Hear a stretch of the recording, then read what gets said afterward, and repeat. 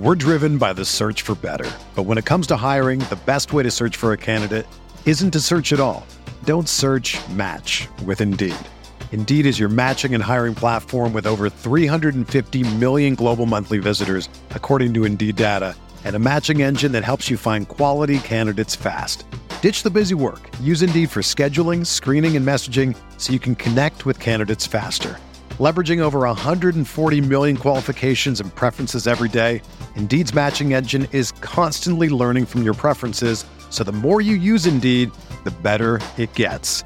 Join more than 3.5 million businesses worldwide that use Indeed to hire great talent fast. And listeners of this show will get a $75 sponsored job credit to get your jobs more visibility at Indeed.com/Blue Wire. Just go to Indeed.com/Blue Wire right now and support our show by saying that you heard about Indeed on this podcast. That's Indeed.com/Blue Wire. Terms and conditions apply. Need to hire? You need Indeed. All right, welcome to a Tuesday night edition of Field of 68 After Dark. I'm joined by the Miller brothers, Sean and Archie, and we got a ton to talk about tonight. Maybe the best slate of the season overall. Conference play starting. Kentucky finally, they almost got a resume win. They didn't quite get one in Baton Rouge. Why is Sean jealous of Baylor's defense? The Bears got their 20th straight win today. And Sean and Arch will also pick the best X's and O's coach in the game right now. We'll also welcome to the show the number one point guard in America, and that'll come as a surprise visit with his former coach. But let's start with Kentucky at LSU, guys. Kentucky won its last 4 games by at least 27 points. They were blowing teams out. Not great teams, but decent teams. Western Kentucky. Oscar Tshiebwe leading the country in rebounding. Severe Wheeler, third in the country in assists. Everything appeared to be clicking for John Calipari and the Wildcats, but then it all changed with about right after the first media timeout. Severe Wheeler ran into a screen set by LSU freshman Efton Reed, and he didn't return to the game. Oscar Tshiebwe picked up 2 fouls. Then in the second half, Ty Washington cramped up. And after a crazy ending, instead of Kentucky getting a win, a big road win, maybe it's best of the season, they leave with another loss.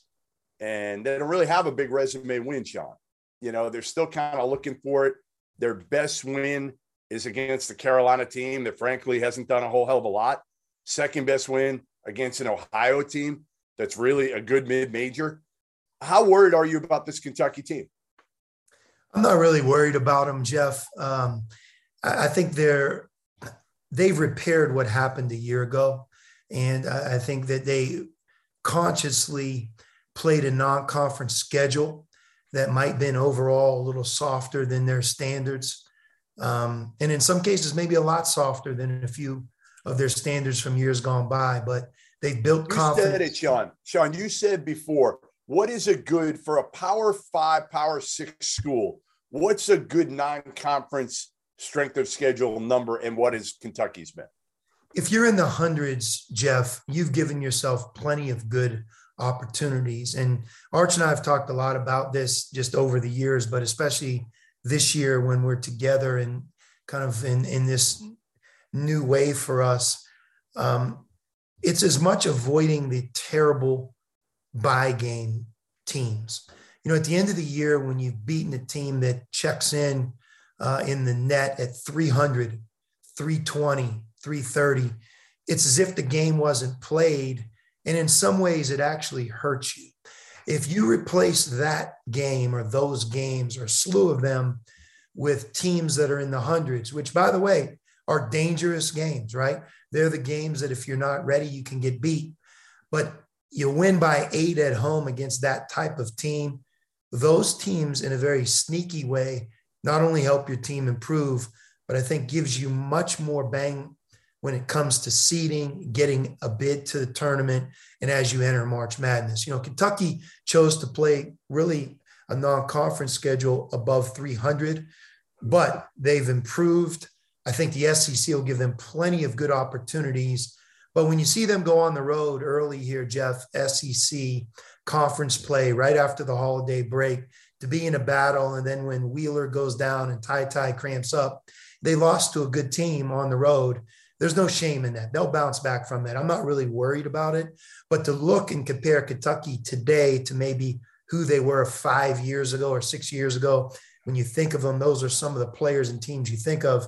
The structure of their non-conference schedule and who they are, it's still not where it was. I do think, though, you catch them in February, they'll be as tough of a team to beat as anybody. It's going to take longer based on the process that they're in. Arch, they kind of built their team differently this year. I got there in the preseason, and I was like, you know what?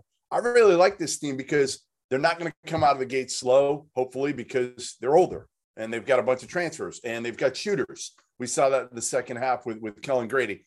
To me, this game, I think – I hate to say it, but it's true. I almost give Kentucky more credit because they didn't have their starting point guard for basically the whole game. They didn't have Ty Washington, who's their most talented player, for the second half. He was cramped up. When he came back in, he wasn't himself. Oscar Tshiebwe was on the bench for the better part of the last 10 minutes of the first half with foul trouble. Those are your three most important players, and they still found a way to fight. And there was a scramble at the end. If Tshiebwe had saved that ball and a Kentucky player had got it going out of bounds, they might have come away with that win.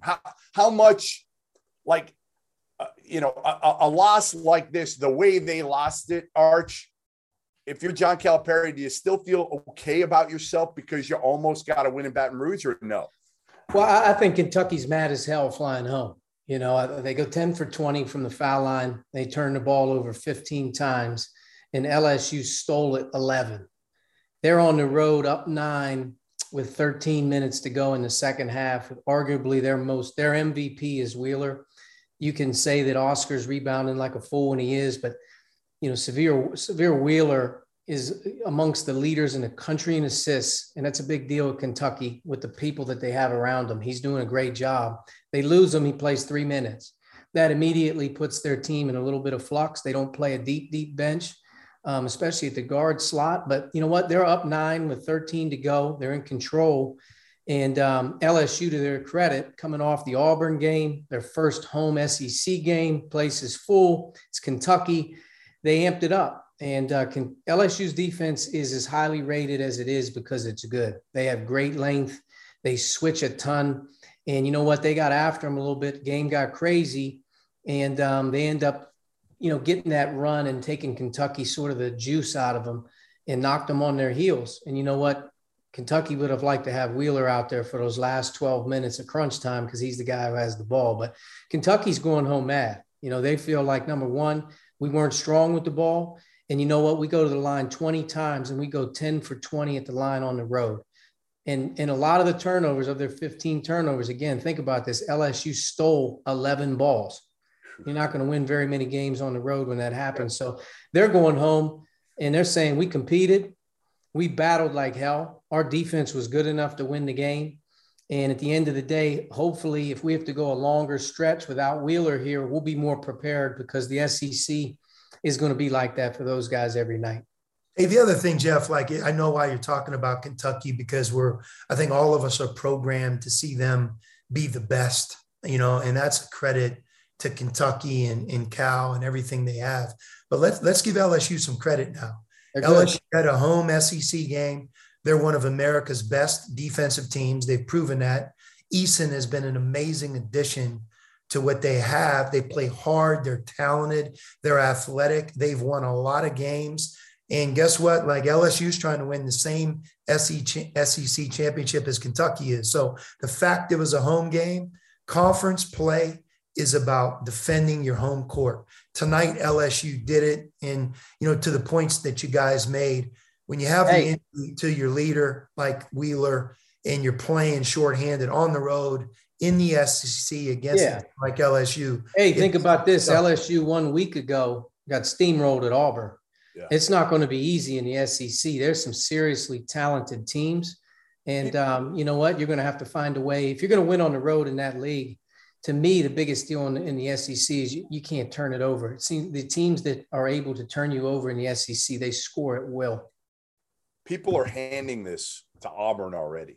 They really are already. Auburn was impressive again tonight. I get it, but it's still South Carolina. I know it's a road game. I still want to see Auburn on the road against a good team, an NCAA tournament team in league play, and then I'll buy in to Auburn. I know they've got, again, Jabari Smith. You take him number one, Arch. I take him somewhere 1, 2, or 3. It doesn't matter. They've got a very good team. But again, I just want to see the thing about Auburn is they're the deepest team, and they use them all. You know what I mean? Like, they're going to their bench when guys aren't playing well. They're going to their bench on the regular basis. Whereas a Kentucky starts to get later into their bench tonight with some guys out in foul trouble, they're not as accustomed to being able to produce. You know, Auburn's getting good point guard play from Wendell Green, transfer from Eastern Kentucky. He had 22 on the road tonight. And I'm telling you, like, they have 9, 10, 11 guys on a given night that, you know, they can have some off nights from their best guys and maybe survive. I think that's maybe why they're favored. But the league's good. Alabama's good. LSU's good. Kentucky's good. Wide open. To me, I think the SEC is completely wide open at the top. You know, again, Auburn, Kentucky, LSU, Alabama, Florida, Tennessee's probably good. Around there. Florida's good too. They got some really good teams in the SEC, and that's why what Sean said, you got to find a way to win your home games. You know what I mean? That's the whole thing in conference play, is being able to hold serve at home. And LSU did it tonight in a raucous environment. I mean, if you watch the game, like if you're just watching it, that was an intense game. Both teams really went after it pretty good in that game. Yeah, I mean, Oscar Tshiebwe plays about as hard. The other thing about Auburn is that they can do it with their offense and they can do it with their defense. You know, and again, as Christmas is gone and you now move towards conference play in the month of January, on the road, you're not going to just win one way. There's just going to be those nights when the ball doesn't go in. You know, we talked about it a little bit ago. Having a bad night from the free throw line can sometimes derail you. But how do you still win? You have to be able to have that identity defensively. That's why I love Baylor. But in the SEC, that's why you love a team like Auburn, because Auburn can do it with their defense. And then the other part about Auburn's defense, their defense generates offense because they're so frenetic and they can steal the ball. In that moment when offensively they're not clicking for whatever reason, they can win it. And by the way, on offense, they're going to have the best player on the court in the deepest team almost every game. Yeah. So you combine both of those in Bruce Pearl as the coach who's been there and done it. Auburn is going to be a hard team to beat. They already have been that, but in conference play, I think we're starting to see them rise. Hey, in the SEC right now, you made a good point, but like LSU's number one on defense overall by a pretty good margin, but Tennessee's 2. Yeah. Auburn's 4. Kentucky's 14. That's 4 of the top 15 defenses, 3 of them in the top 5 in their league. That's historically good. That's I'm not putting a lot of stock in this lot. Like, again, for Kentucky, for me, when you take out your point guard and that's a tough blow for them. You have to go to your number 3 point guard in crunch time. Davion Mintz was the guy handling the ball. And he is not used to that. Like, the backup is Ty. He's not even used to that. And then you go to your 3rd guy on the road in a hostile environment, in a frenetic pace. I didn't expect Kentucky to win that game. I was actually pleasantly surprised that they hung with him when LSU went on a little bit of a run there. All right, Baylor. Jeff, one last thing about Kentucky. Yeah. One last thing. They have a way of improving. You know, they already have. If you watch them in November, even some of the best teams, you know, they may win but not look as good. But as you keep following them, they improve. Kentucky has improved a ton. If you remember who they were in November, and maybe they've played a softer schedule to get there. Since the loss of Notre Dame, and I know some of the teams, they've been a drastically different team since they lost to Notre Dame. Yeah, they're headed. Here's my take, guys. Guys, I get that. But when you're playing some cupcakes, now, again, Western Kentucky's not a cupcake. I'm not saying they are. But when you're not playing other like teams, other tournament caliber teams, how do we know when you blow out Carolina, who's as soft as butter right now? How do we know how good Kentucky really is yet. You're gonna find out because the SEC is going to be so good. So they lose a 50-50 game tonight on the road to LSU, who's good. Kentucky's got to be, upset on a few angles during the game that they have to be able to get better at. But I don't know their schedule offhand. I'm assuming they're coming back on Saturday. Who do they got Saturday? They got, let's see. They got Georgia at home on Saturday.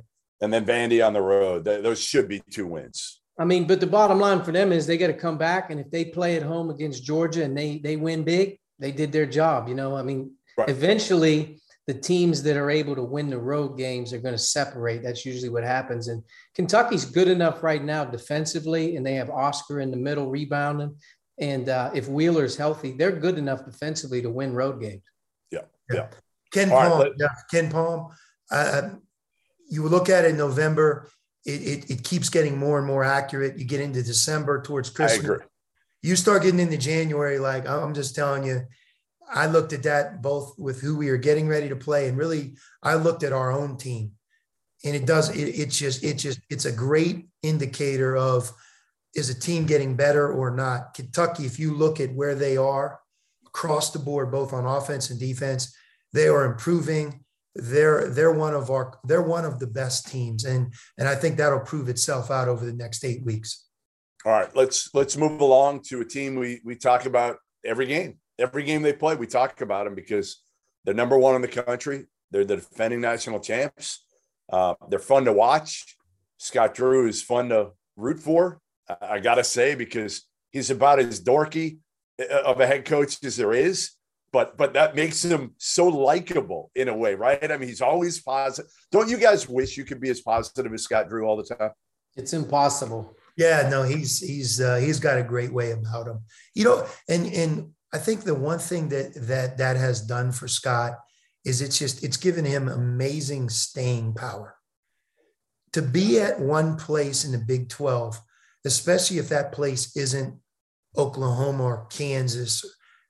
He's at Baylor. To think about where he started, how long he's been there at the same place in the same conference, and having maybe his best run at that place in the last 3 years, his personality, his positivity, his way, it has really won out. And they are fun to watch, Jeff. Their defense is phenomenal.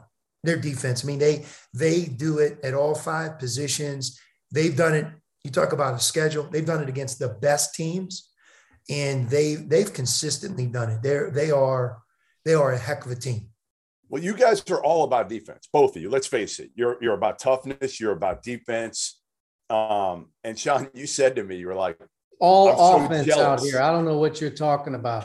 All right, Arch, fine. Arch is on one side. We'll give him the offense around here. We're going to let Sean run the defense. And Sean says to me, I'm so jealous of Baylor's defense. There's just something about having a group, though, Jeff. Offense is offense, and obviously, there's something about a group of people during the course of a season who win hard. They do this shit every game, every day in practice, and you watch them get better on defense as they get better on offense. And when you start to win big and string together, 5, 6, 7, 8 in a row, there's going to be a game where you stink on offense. It just is. And you're going to feel just as good winning that game because that you're about the right things. Part of winning is being able to do it a certain way, the way that you as a coach believe, but deep down inside to win big, you have to be able to stop people. You just do. Jeff, let me say it to you this way, okay? Larry Brown told me this one time. I've never seen a team at any level, USA basketball, NBA, college, that was selfish, and yet they were terrific on defense. Right. You cannot be selfish and be connected together, hard playing, all the things that you associate with a team that, what you would say, they are an elite defensive team. When you're an elite defensive team, selfish isn't a part of it. So then when you flip it and think about offense, that's going to be a team that's going to play together and care about winning on offense too. And I think it's a great way of looking at it. The buy-in that Baylor has on that side of the ball defensively allows them to just almost transition to being also a very good offensive team, which they are. They can do both. But I thought tonight they beat obviously a well-coached, tough team in Oklahoma. I watched that game from start to finish. But so what is it about their defense, Sean? What is it about their defense that you are so envious of? They don't have a weak link. If you listen to James talk earlier, they take great pride in that I have an individual matchup tonight, and I'm going to do a great job defending my man. I'm not going to get beat. And yet they also have a great team approach behind that. You know, sometimes if you're so much about the individual shutting the man down, my man's not going to score, that doesn't always translate to being a successful defensive team. But what I used to always say to our guys is the toughness is created on the ball. The success is going to be created off the ball. Yeah. But you can't have one without the other. You know, it's like both. And what I'm envious about, or what I would just give great credit towards Baylor, they really have both. When you think of the toughness that they have at all five positions on the ball, like when Arch and I talked about them playing Villanova uses their 5-man and their front court players to drive the ball. It didn't matter. They couldn't beat Baylor's individual defenders yet. The second phase, Jeff, off ball, making you successful. They're in great position. They rotate, they block shots, they draw charges, they help each other. When you watch them switch, they communicate effectively so they can switch. So it's not just on the ball, it's off the ball. And then, by the way, they have great talent. I mean, back when we were at Arizona, a great defensive team, we had TJ McConnell, Nick Johnson, Hollis Jefferson, Aaron Gordon, Caleb Tarzewski, Brandon Ashley. Like, as much as you say, boy, coach, you're doing a great job, right? You know, you drive home at night saying, I can coach defense. Well, we had unbelievable personnel to defend. Then you get them to buy in. Baylor has unbelievable personnel to defend, and he has great buy-in. You know, the word culture keeps popping up. Baylor's culture starts, I believe, with the pride that they have on defense. Well, one of the guys that certainly brings in the defensive end, James Akinjo, point guard. He had 27 points, 5 assists tonight. The former Arizona point guard, surprised by Sean Miller earlier today, and we are now joined by James Akinjo.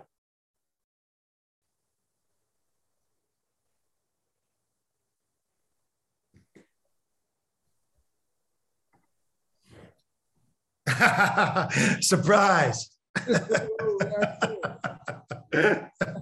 You didn't know you were going to be looking at me, did you? I did not. He said I would like the Zoom. I was like, no, why would I like it? What's up, man? What's going on? Hey, man, I watched you play tonight. Congrats. Appreciate you. Thank you. You know, we always used to talk about having fun playing. You know, you're going to be at your best. Looks like you're having a great time playing out there. Yeah, definitely. I'm having a lot of fun. Appreciate you. How you doing? How you? I'm doing great, man. I really am. It's fun watching a lot of games, and you know, I talk to Coach Drew every once in a while, but I try not to miss a Baylor game. I love watching you guys play. But you know, James, I mean, obviously we're doing a Zoom right now, but just look at it more like a conversation. I love watching you on defense, you guys on defense. Tell me, like, how do you guys become the defensive team, and then you've only been there for a short period of time? Like, talk to me about defense at Baylor, because I feel like, and you are right now, you're the best in the country. Yeah. Defense on Baylor is something that we emphasize coming in. It's the most important thing, and we know that our offense is going to come from our defense. I think it starts with, you used to say to a man, and I think each of us, we all take personal matchups really seriously. We do a lot of one-on-ones in the summer and stuff like that. So I think it starts with us all taking pride in our matchups. We don't want to have to force anybody to help. We got a saying, no screen, no scheme. So I think it starts with that, and us just working hard and being connected. We got a few older dudes on this team, so us talking and just buying into our defensive scheme and being connected, that's really it. Yeah.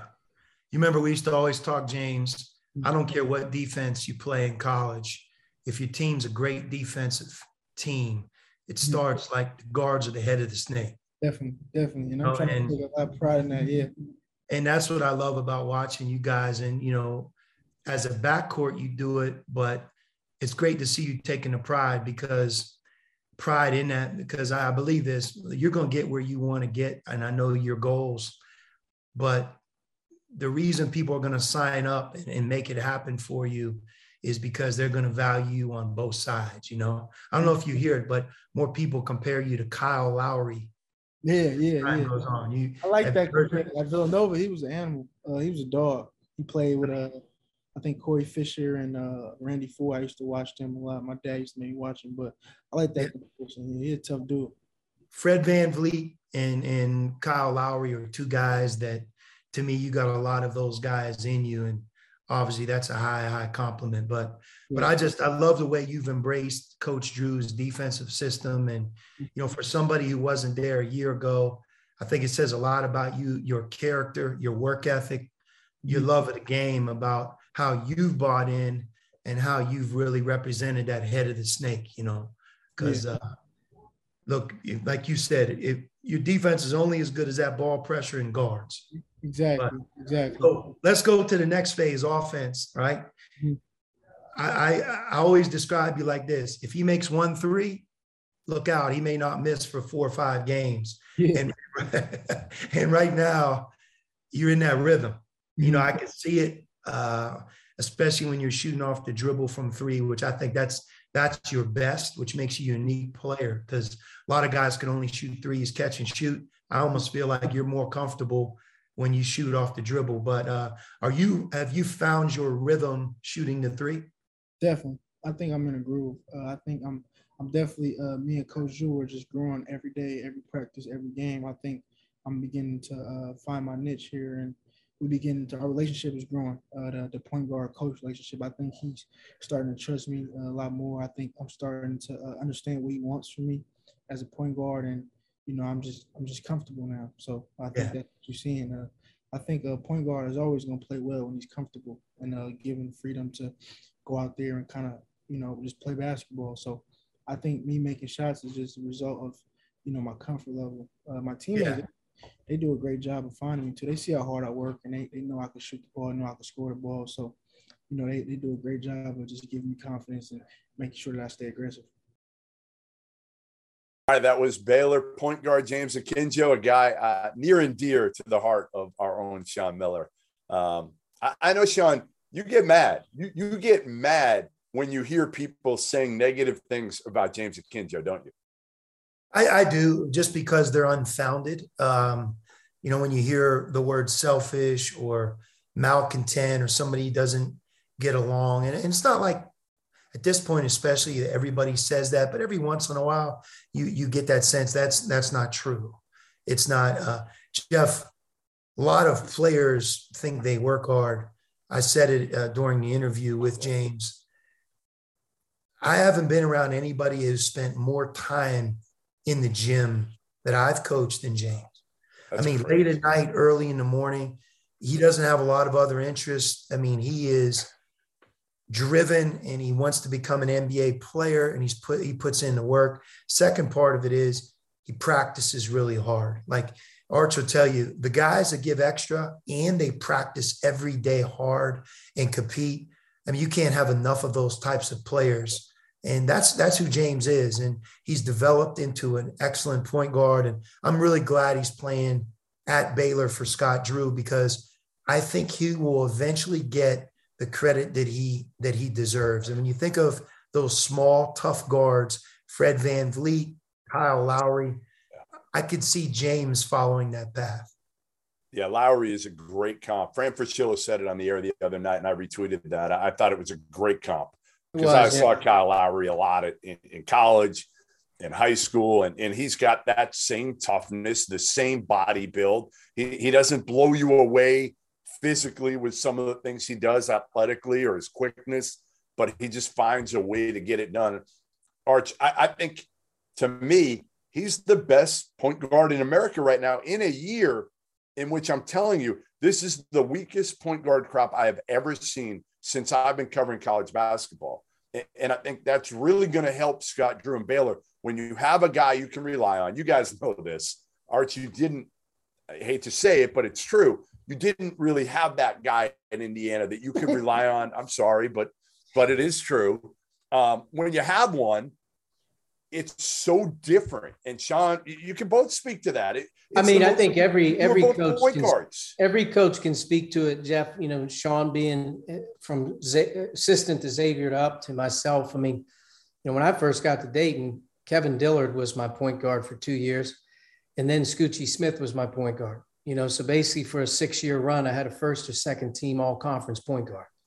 That's something that you don't take for granted, but there's a lot of things that go on in the game as a coach that you look at and you say, man, I wish we had this guy. He did that every time, Mm-hmm. And I think like this year in college basketball, one of the great separators is going to be a guy like James, who can not only lead a great team, but he can be a clutch moment guy, not afraid to take big shots, handling the ball under pressure. He's not afraid. And the bottom line is he's the best player or the most valuable player right now on Baylor's team. Without James, they're not number one in the country. No chance. All you had to do is watch them go into Hilton Coliseum over the weekend and play Iowa State. James was the best player in that game, especially in the first half. And right now, I think he's added an element of, people are kind of taking for granted of how hard it is to transfer, have 1 year to learn, come in after a national championship when the 3 players that they lost were 3 terrific perimeter players, lottery picks. And you know what? They haven't missed a beat. And to me, the reason they really haven't missed a beat is they got a lot of great stuff going on, but they were able to bring in a guy who's arguably doing as good of a job statistically as any of the guys that they had last year. Now, he may not be them, but statistically, he's doing as well as the guys they had on the floor a year ago. Jeff, Arch, I want to make this point, okay? Yeah. If you really look at the Final Four and you look at the national championship teams, especially in the last 10 years, in some cases even beyond that, 20 years. It doesn't just require one point guard. Right. 2. It requires 2. Yep. 2 point guards. Yeah. I'll never forget when we played Ohio State when I was the head coach at Xavier, and everybody was fixated on Michael Conley Jr. But back then, Michael was a freshman, and he became the great point guard that we all thought he would become. But he emerged as that year went on, but he played alongside Jamar Butler. Yeah. It was Jamar Butler plus Michael Conley Jr. that made Ohio State that year so good. And we could start off the top of our head even going. When I watched Gonzaga over the last 6-7 years, their rise, even beyond what they once were, and you start to really study them. Last year, for example, they didn't have just one point guard or one great point guard on the court. They had 2. And some of the teams, I go back at Arizona, we had TJ McConnell, who's the consummate point guard, but Nick Johnson was alongside of him, and he was a combo guard. And that feeling of having not just one point guard, you have 2, which brings me to my other point about Baylor, Flagler. Yeah. When you think about, he's their leading scorer. He's more of a scorer. Those 2 guys had 49 combined tonight.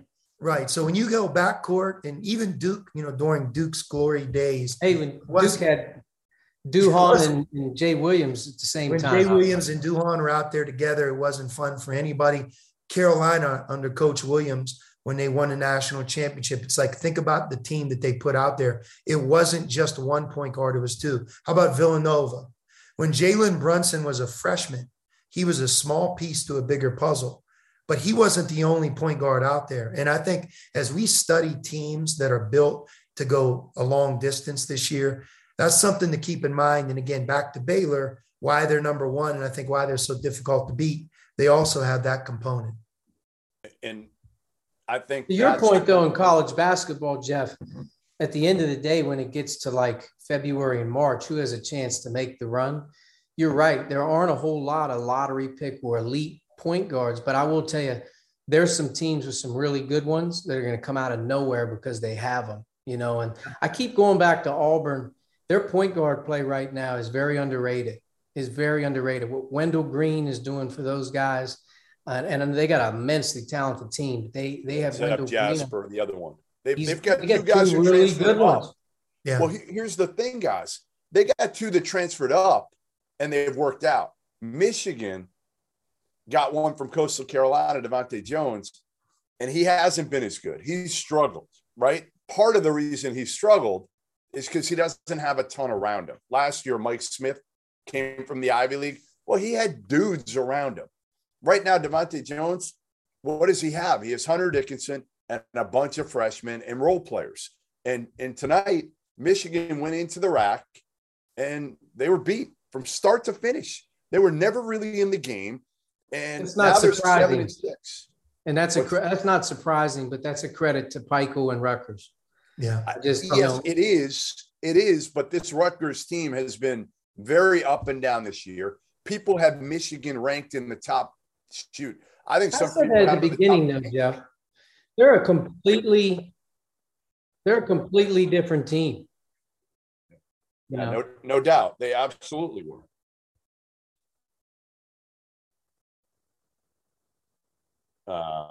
This is certainly. Hold on, we got some technical difficulties here. Technical difficulty. A little bit. All right. We'll get the technical. All right, here we go. We got the technical. But Michigan is a completely different team, and Juwan and his staff are having to coach a combination of new, young for the first time in a while. There's a lot of young guys involved. They dealt with COVID tonight. They barely played their bench. They played about 6.5 guys. I mean, Terrence Williams, I don't even think was in the box score, but Michigan didn't have their full roster tonight. But, Rutgers, you got Ron Harper Jr. and Geo Baker, who are warriors. They've been through now 4 years of Big Ten slugfest. And you know what? Ron Harper goes 5 for 6 from 3, gets 20, and Geo Baker gets 27, and they're both seniors at home. They won the game, you know what I mean? And they played against the Michigan team. They're going to have they beat Purdue at home. They've beaten Purdue at home. Right. Yeah. No, they're tough for the rack. Yeah. They're really tough. For sure. And Ron Harper, when he tough. makes shots, they're a different team. When Ron Harper makes shots. And I think they made 11 threes, but that's been Rutgers' problem this year. They've struggled to shoot the ball. And Gio's been hurt. But I'm telling you right now, I mean, you could count on 2 hands game winners that Geo Baker's won over the last 2.5 years by himself. But, you got 2 guys that are seniors that go for 47. It's the first time they beat Michigan in 87 years. Wow. I mean, you got to give – I mean, I think at the end of the day – Say that again. That's the first time that Rutgers has beaten Michigan in 87 years. Are you sure about that? I think so. The only thing that I've heard more insane is when Arizona State couldn't turn the lights on to play a game a couple weeks ago. Facts. James Akinjo used to say it all the time. You'd say something, you'd say, Coach, facts. I think that's accurate. But Michigan 7 years. Are you sure about some hard nights? Hey, Michigan's going to go through some hard nights on the road this year. They are. Right. Hey, can I say something about Juwan Howard? Everybody was ready to put him in the Hall of Fame. All right, and I know you guys are in the coaching fraternity, so I'm not expecting you to jump on this. In fact, you'll probably defend Juwan Howard, which is fine. First year, 19-12, 10-10 in Big Ten play. He inherited Xavier Simpson and John Teskey from a really good John Beilein squad. Last year, he was phenomenal. Elite 8. Yeah, they win the Big Ten. It's questionable with obviously Illinois and Michigan, but whatever. He was awesome. This year, they're 7-6. They're an NIT team. I'm in the process, guys, of going through, believe it or not, every single coach right now, college coach who's played at least 200 NBA games. Okay? How about that? I've gone through, there's about 50 of them. I mean, I got everybody in here, you name it, in here, whether it's Clyde Drexler, Isaiah Thomas, Corliss Williamson, the guys that are current, Juan Dixon, Stackhouse, Reggie Theus, Mark Madsen, you name it. The only one, guys, you could potentially give a grade of an A to, and it'd be like an A-, B+, is Juwan Howard. I'm telling you, there's not one other coach. Tony Bennett did not play 200 NBA games, in case you're wondering. Okay. There's not one other coach who played 200 NBA games who would warrant anything close to an A. Is that amazing? We talk about it all the times, but the two different sports. Yeah. NBA basketball, college basketball, two different sports, two different worlds to live in. Yeah. But Juwan's, I've seen Juwan up close, personal, dealt with Juwan. He's about as big time of a person as you can get. And yes, he did an unbelievable job with last year's team. They were good enough to win it. I said if Isaiah Livers didn't get hurt, I think they would have been in the Final Four. This year's team, they got a lot of new faces, and any coach, doesn't matter when there's mass turnover, there's an influx of young people. It's hard. And when you get into the thick of the Big Ten, that's when it gets really hard. Yeah. Well, here's what I'll say too, with all those young guys this year, and I've said this before, you guys did not get a chance to go out in person and see this class when they were juniors after their junior year in high school. That is a big difference. You're watching them on tape. You're watching them on streams, and there are mistakes. There are going to be more mistakes made this year than probably ever. And I'm not calling these guys mistakes. All I'm saying is Caleb Houston as good as maybe we thought he was? Is Bufkin as good as maybe his ranking and the expectations that people put on this group, this freshman group, might have been a little unfair? Hey, Jeff, still though, here's the one point that I would make about Juwan and Michigan is in college basketball, it's still about experience too. It's talent plus experience. Now, experience could come in a lot of different forms today. You could take somebody like James Akinjo, who is in his fourth year and who's been around. And although he's new, he gives you even more experience. He just didn't get the Baylor experience from day one. But again, let's stay on Baylor because they're America's number one team. Matthew Mayer, we played Baylor what seems like 6 years ago at home and then at Baylor. He was in the game. I mean, you forget right now, he's a big piece to their puzzle. Yep. And when you're dependent on incoming freshmen and just incoming freshmen, it's amazing how difficult it is to win. I'll use Arizona as the example and take me out of it. I know I was the coach, but playing against Ben Mathurin and Azuolas Tubelis, Kerr Kriisa this year, then dealing with them, especially if you played us in November or December non-conference last year. To your point about COVID, they were only in the United States of America for about 9 weeks at that point. Forget going to school. They never went to a class. They were in their room on Zoom. Getting to know your teammates, you weren't allowed.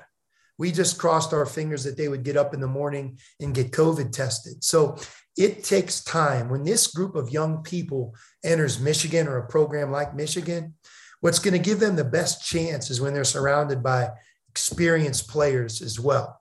Then it's like some of Baylor's freshmen right now, as talented as they are, if they were only relying on their performance every game, Baylor would have lost at least a game or two.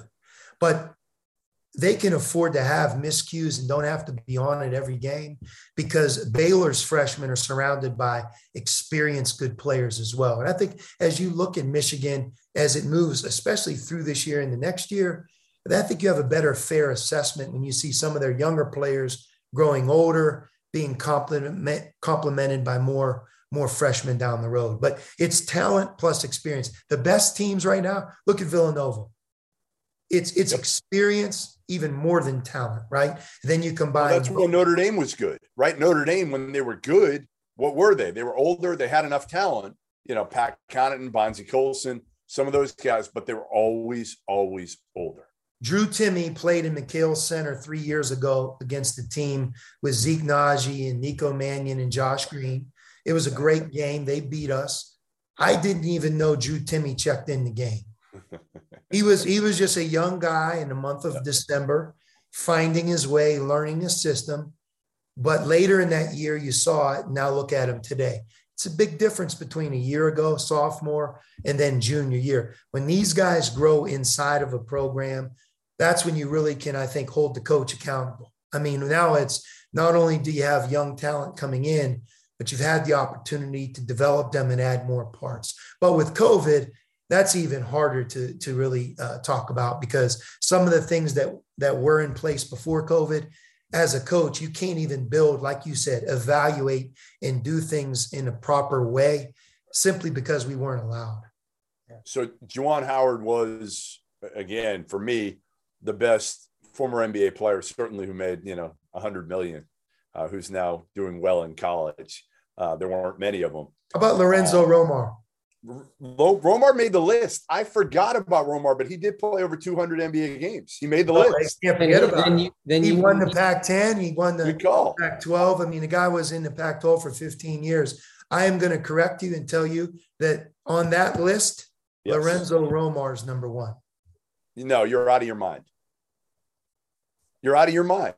I mean, he's got like a 25-year head coaching career. And the first part of his Washington tenure was awesome. They were outstanding. It was awesome. Yeah. Yes. The second half, when you were in the Pac-12, Sean, they didn't defend quite the way they had. They didn't play with it. They weren't quite as good, but he went to 6 tournaments in 15 years at Washington, which is actually impressive. Yeah. Was good at St. Louis, was solid at Pepperdine in both of his stints now. I gave him a B+. B+. Come on, Jeff. I gave him a B+.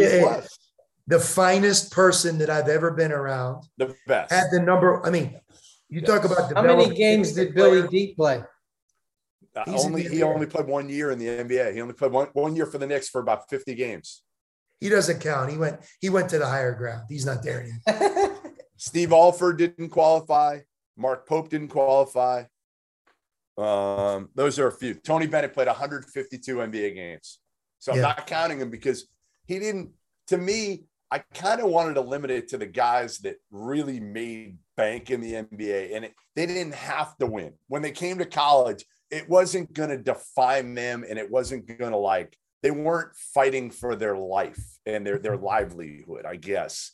I'll tell you another guy, and I don't know if he'll come back to college, but I think he did a very good job, is Damon Stoudemire. Yes. And obviously I know Damon, he worked on our staff at Arizona, and he's with the Boston Celtics. But I think Damon, like Lorenzo, is one of those guys that if he wants to come back to college and gets a good opportunity, I think he could do extremely well. What about the other Coach K? Yeah, he's up there. I gave him a B. He was good at Utah. Very good early. Coach K at Utah was pretty good. Coach K at Montana was really good. Two years, 2 NCAA tournaments. He played a lot of games. It doesn't surprise me that you're sleeping on Romar. I'm not sleeping on him. Because they're both from the Pac-10 and Pac-12. Coach K at Utah, and Lorenzo Romar.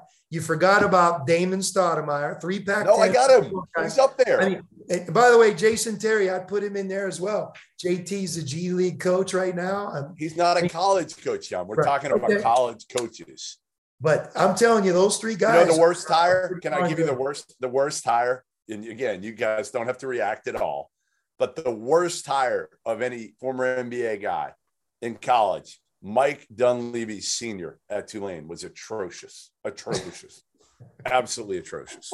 And Jerry Stackhouse although, hey, congrats to Jerry Stackhouse. Big win over an Arkansas team that has done absolutely nothing. Those fans wanted me to rank Arkansas as recently as 3 weeks ago.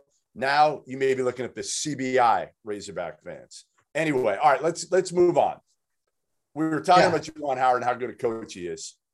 Who's the best X's and O's coach in the game right now? Sean, we'll start with you. Who's the guy you don't want to see with equal talent across the other sideline?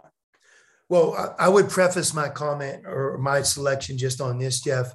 It's a very difficult question because there are so many good coaches. Yep. There are so many good coaches that aren't blessed with the talent, but if you just look at them as tacticians or on game day, you're envious at how well their teams execute and play.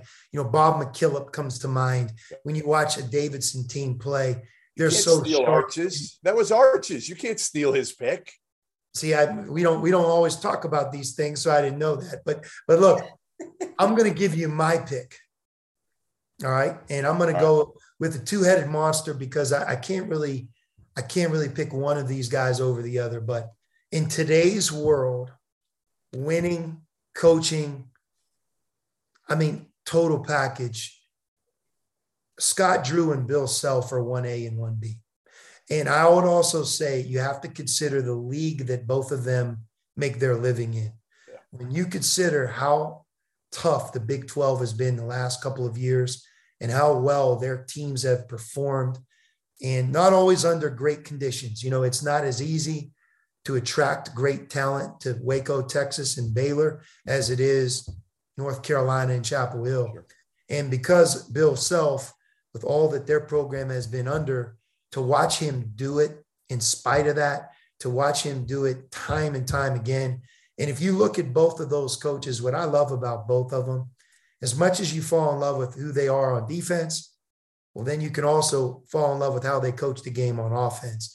They do it both on offense and defense. And I would also say it's easy to talk about those two coaches right now because I think both of their teams are really good. It'll be interesting to see who will win the Big 12 this year. Would it be Kansas or Baylor?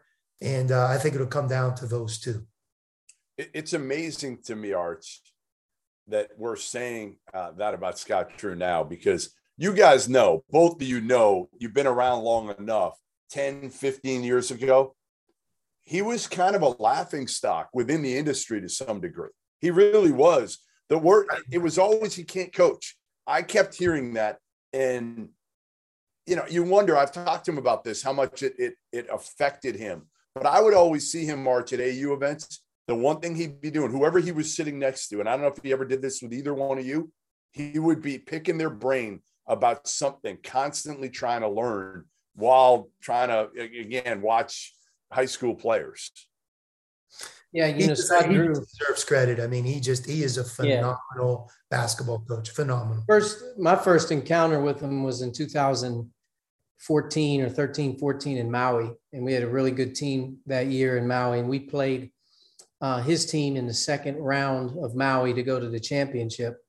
And he had on that team, Gary Franklin Jr., he had Isaiah Austin, he had Rico Gathers.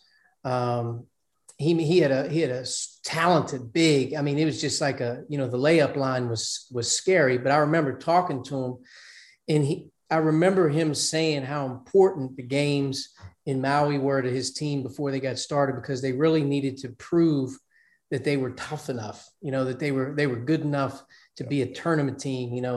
I remember him talking about that team, and now thinking where he's at right now and the way that we talk about him. You're talking about that quest to get better and try to continue to prove yourself that you're a program that belongs.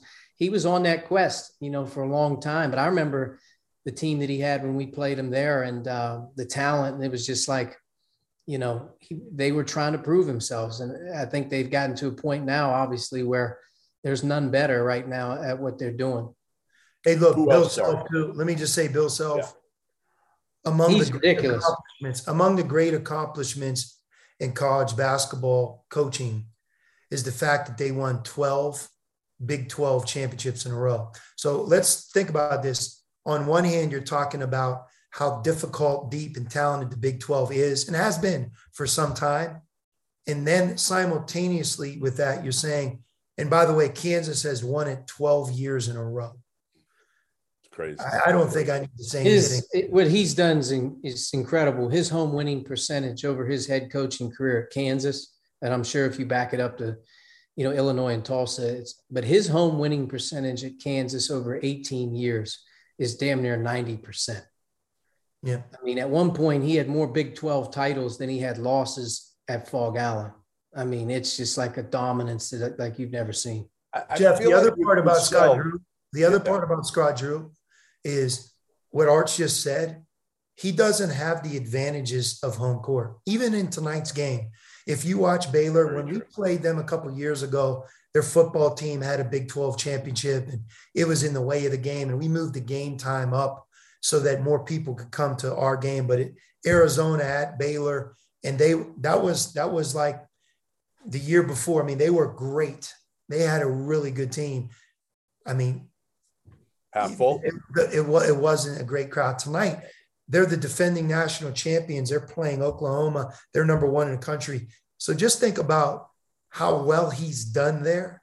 Yeah, without the built-in advantages. Yeah, and on the other hand, Kansas has that advantage. Right. Baylor doesn't, and that's why I chose those two coaches. There's so many other great coaches. I mean, you could just snap your fingers. Chris Beard, once he gets both feet on the ground at Texas, I mean, they're good this year, but they could become unstoppable.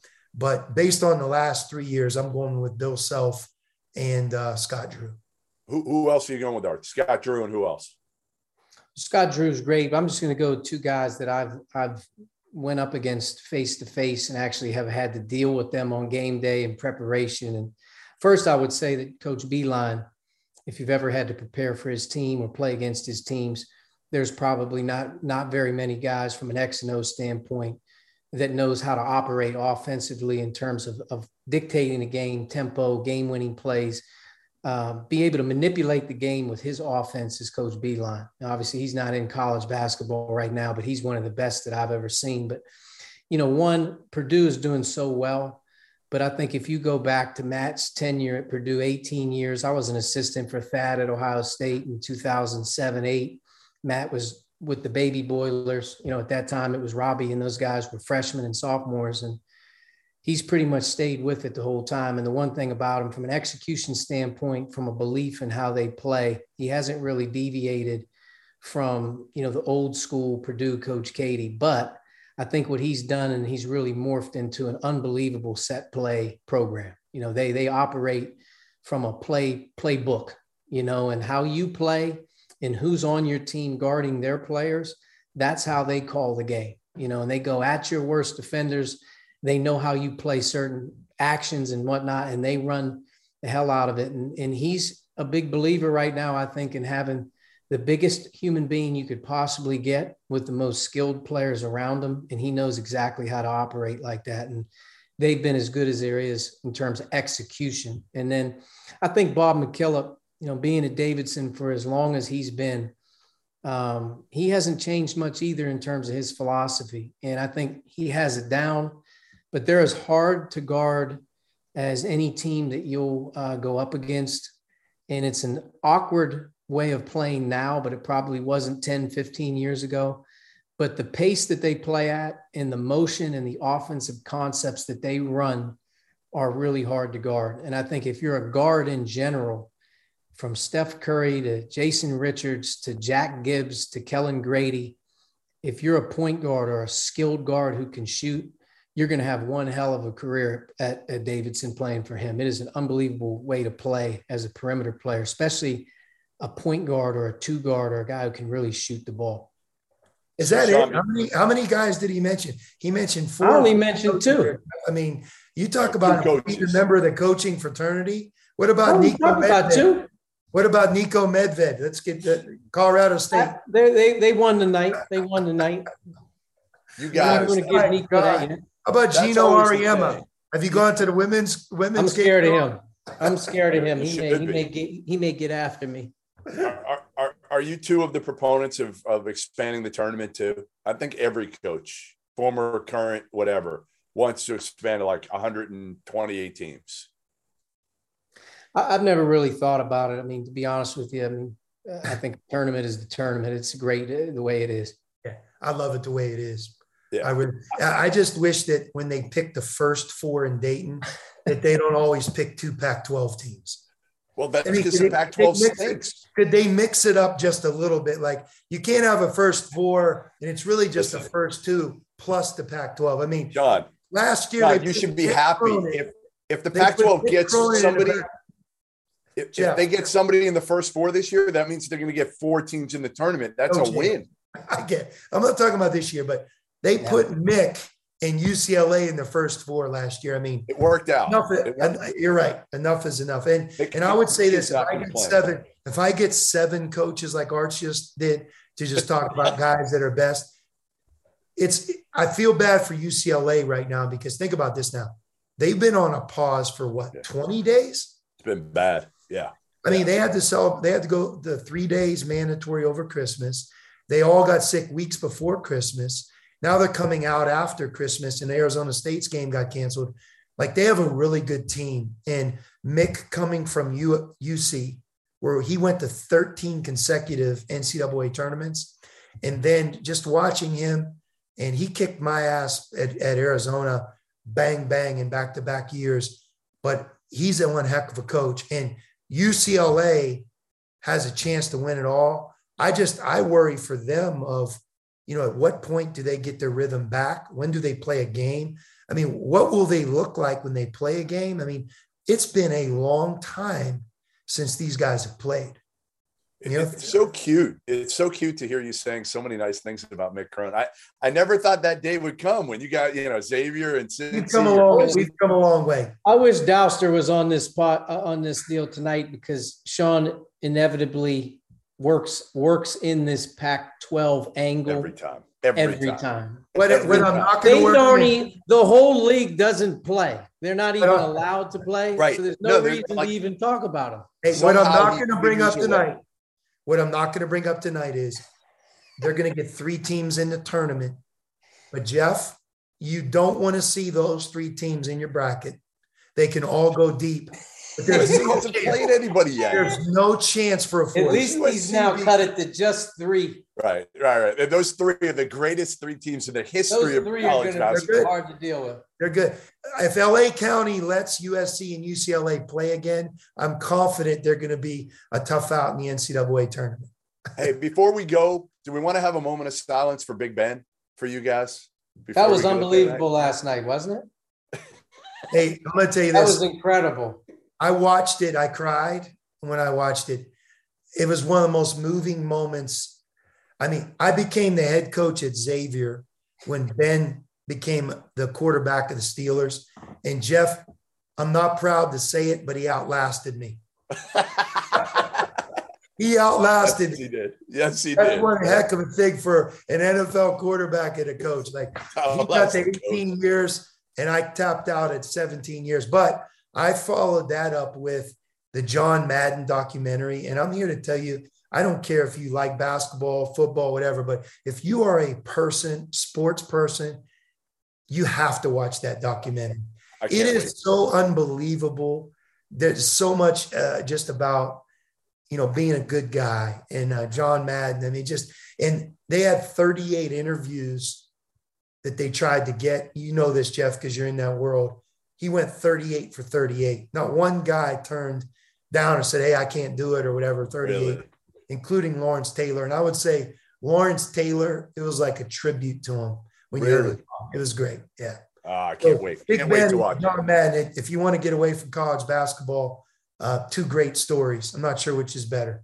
All right. There you have it. Big Ben, John Madden, Sean, Arch, thanks for joining us tonight. Field of 68 After Dark. Tomorrow night, we'll be back again, 11 o'clock. We got John Fanta, your guys' boy, Sean Paul, Steve Prohm.